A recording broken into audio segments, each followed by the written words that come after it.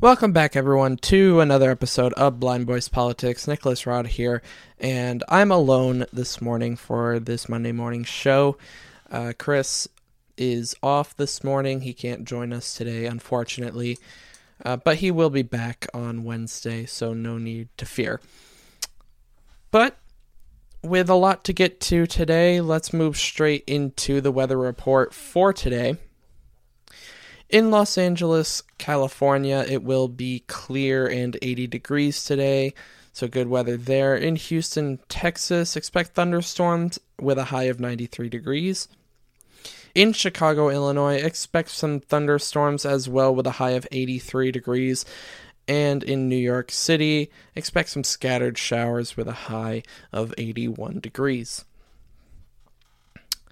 Well, I could go into what's been going on, but honestly, since Friday and, with the good news episode yesterday, not a lot has really happened. It's been yet again a pretty quiet, pretty peaceful weekend on my end. To be honest, nothing really too eventful went on. I was hoping to get out and go bowling this weekend, but that unfortunately just did not, that didn't really happen. So that's a little unfortunate, but I do intend to go out bowling sometime soon because honestly, I miss it.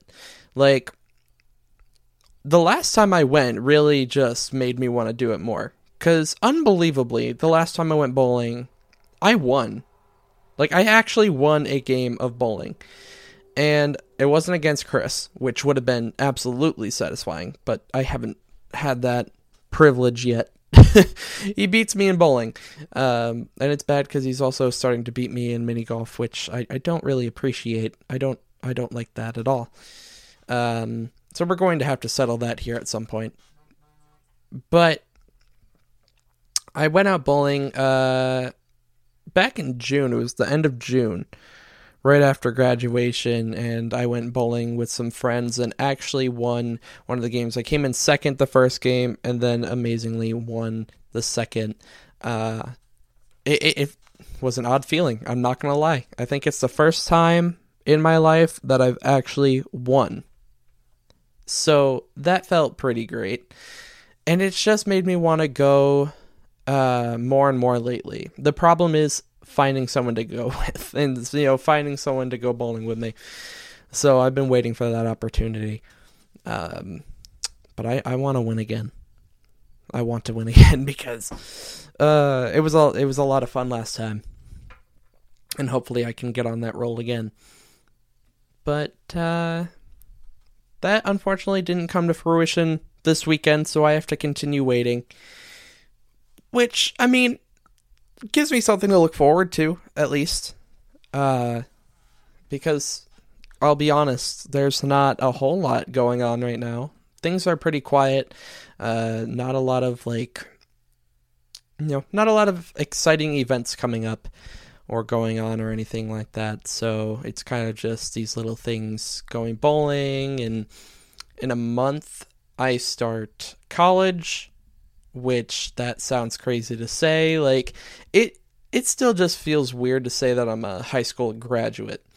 So to say out loud that I am starting college in a month, no. That is almost too much.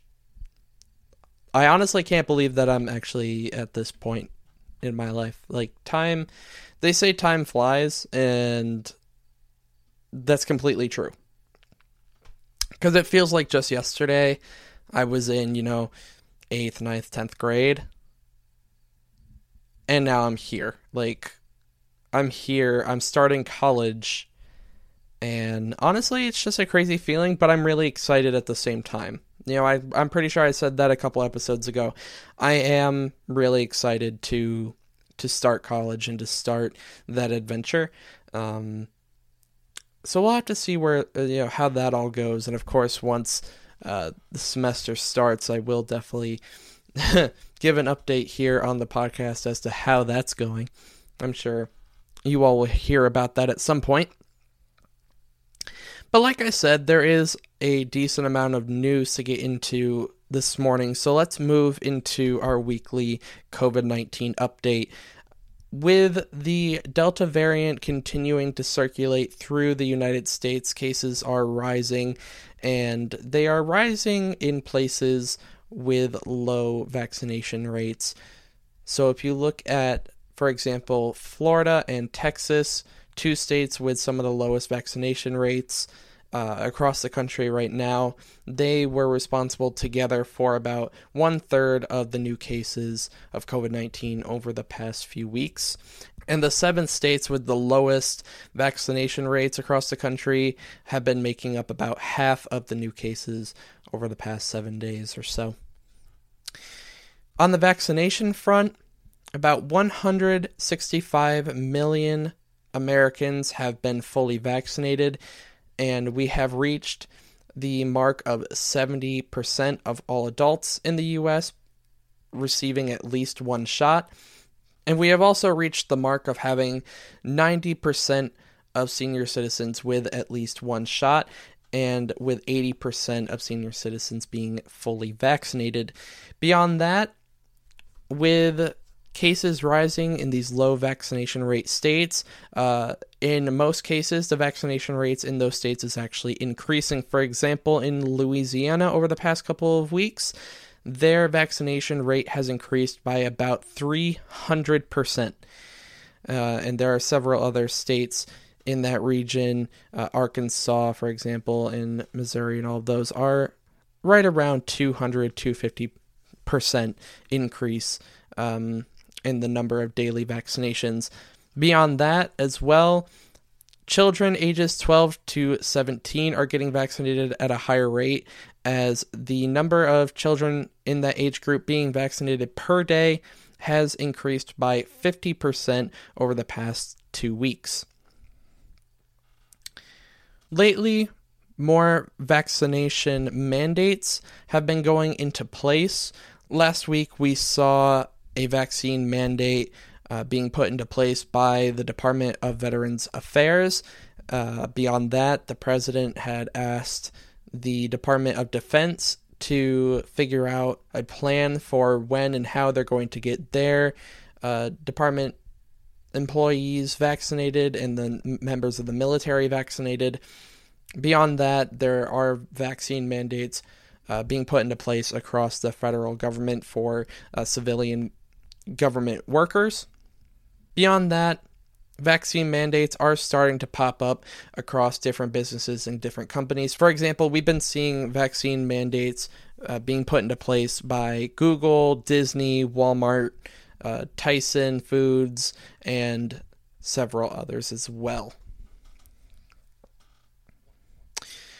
But that is the end of our COVID-19 update for this week. Now we move on to evictions. A group of landlords and real estate companies want to put a stop to the eviction moratorium extension that we discussed in Friday's show. The group filed an emergency petition with a federal judge in Washington, D.C. We warned you of this on Friday when Chris said, and I quote, "This move is controversial and will be challenged in court." So, what does this mean for the millions of renters across the country that are relying on this moratorium? Well, there's a very good chance that the federal judge hearing this case will rule against the Biden administration and say the moratorium is invalid. It will then most likely move through the court system and could find its way back in front of the Supreme Court. As we spoke about back in late June, the High Court heard this case, and the final vote was 5-4, with Justice Kavanaugh voting to preserve it. But in his opinion, he said he actually agreed with the plaintiff that the CDC overstepped its authority to put the moratorium in place to begin with, but he said at the time he didn't see the need to put an end to it, since it was scheduled to end on July 31st anyway. But last week, as you know, under the urging of President Biden, the CDC expanded the moratorium until October 3rd. So if you are one of these renters, what should you do? Well, you should probably go to treasury.gov and apply for the nearly $50 billion that is available for rental assistance. It is very possible that this moratorium will be going away sooner rather than later, so you're going to want to take advantage of that while it is still available to you. Now, staying in kind of the same region of talk, we have some news about student loans and what that will look like moving forward. There has been a student loan forbearance put into place. Now, mind you, again, I say this is a forbearance, not forgiveness. This forbearance will affect about 41 million Americans who have a federally backed student loan. This is probably going to help you. The Department of Education extended the student loan forbearance program and held the interest rate at 0 until January 31st of 2022. The program was originally set to expire on September 30th. So if you've been included in the forbearance program up until this point, you don't have to do anything. The Department of Education says that they will automatically extend your eligibility. You need to understand that this is not student loan forgiveness, as I said before. You will still owe all of this money back when January rolls around. This does not apply to private student loans you may have. This is for federally backed loans only, described by the rules on the Department of Education's website. And they say that this will be the last extension of the forbearance. And while we're on the subject of student loans, there is currently no real movement in Congress to pass a bill for student loan forgiveness. Now, that doesn't mean that it won't ever happen, it just means that it's not happening right now. Now, moving on, we have some more news about the situation surrounding New York Governor Andrew Cuomo, as on Saturday, the Albany County Sheriff's Office said that they have met with one of Governor Cuomo's accusers. The Sheriff's Office says that they could soon be consulting with the district attorney over possible criminal charges. It would probably be a misdemeanor, possibly a couple. On Saturday, Sheriff Craig Apple said that his investigators met with the woman identified as Executive Assistant Number 1. She is one of the 11 women found by an investigation from the Office of the New York Attorney General to be sexually harassed by New York Governor Andrew Cuomo. She claims that Cuomo groped her under her blouse in the governor's mansion. I have a young lady that came in, was alleging that she was victimized, and we're going to do everything in our powers to help her. Governor Cuomo continues to deny all allegations. His attorney, Rita Glavin, calls the case bias. Legal experts say that the victim's word is enough to keep an investigation moving. Sheriff Craig Apple, who was elected in 2011, says he will treat this investigation like any other. And throughout all of this, Governor Cuomo has been losing support very quickly. We have been covering this story very closely over on Medium. Currently, we have 3 different articles giving details about the situation as it unfolds. So jump over there to get more information about all of that. Now, an update on the justice being put into action against those who attacked the Capitol on January 6th. On January 6th, Scott Fairlamb is seen in camo gear and was right in the middle of the group storming the Capitol. He was verbally assaulting officers and even hit one on the head. He later said that he didn't assault officers, he was trying to help them. Investigators alleged that Fairlamb was a criminal and that this is not the first time that he has gotten in trouble with the law. They highlighted his days as a mixed martial arts fighter with the name of Wildman. As of today, investigators have arrested more than 500 people involved in the insurrection, including an increasing number of people who assaulted officers. Fairlamb pleaded guilty in court on Friday, along with 28-year-old Devlin Thompson. These two are the first to plead guilty to assaulting police on January 6th. Fairlamb will be sentenced in late September. And experts say that we will be seeing more and more of this as we move forward, all the way up until we get to those that organized the attack to begin with. But that is what we have for the main news segment. Now we move into rapid news. And Amazon is now requiring their employees to mask up regardless of their vaccination status. And as the Olympics came to a close, the United States came home with 39 medals in total. And for more information about that, check my article that will be coming out later today. Now we get into good news. So this morning we just have a straight up heartwarming story. 2 years ago, a family in Wisconsin had lost their dog. The dog had originally been bought for the 12-year-old daughter in the family. And they became very close, and they had an amazing bond, and the dog had an amazing bond with the entire family. It was a full-on family member to them, and unfortunately, they lost the dog. But then, that wasn't the end of their story. 2 years later, just recently, a man only identified as Dwight woke up to Fox News 6, and he saw his dog on there.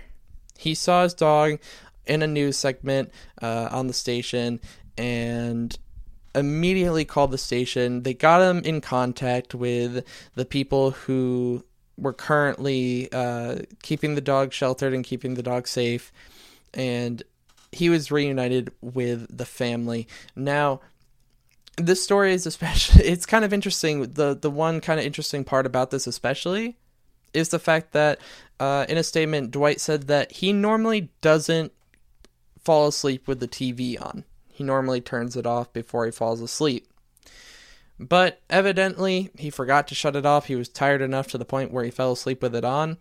And just by chance, he woke up and, to a picture of his dog on the screen.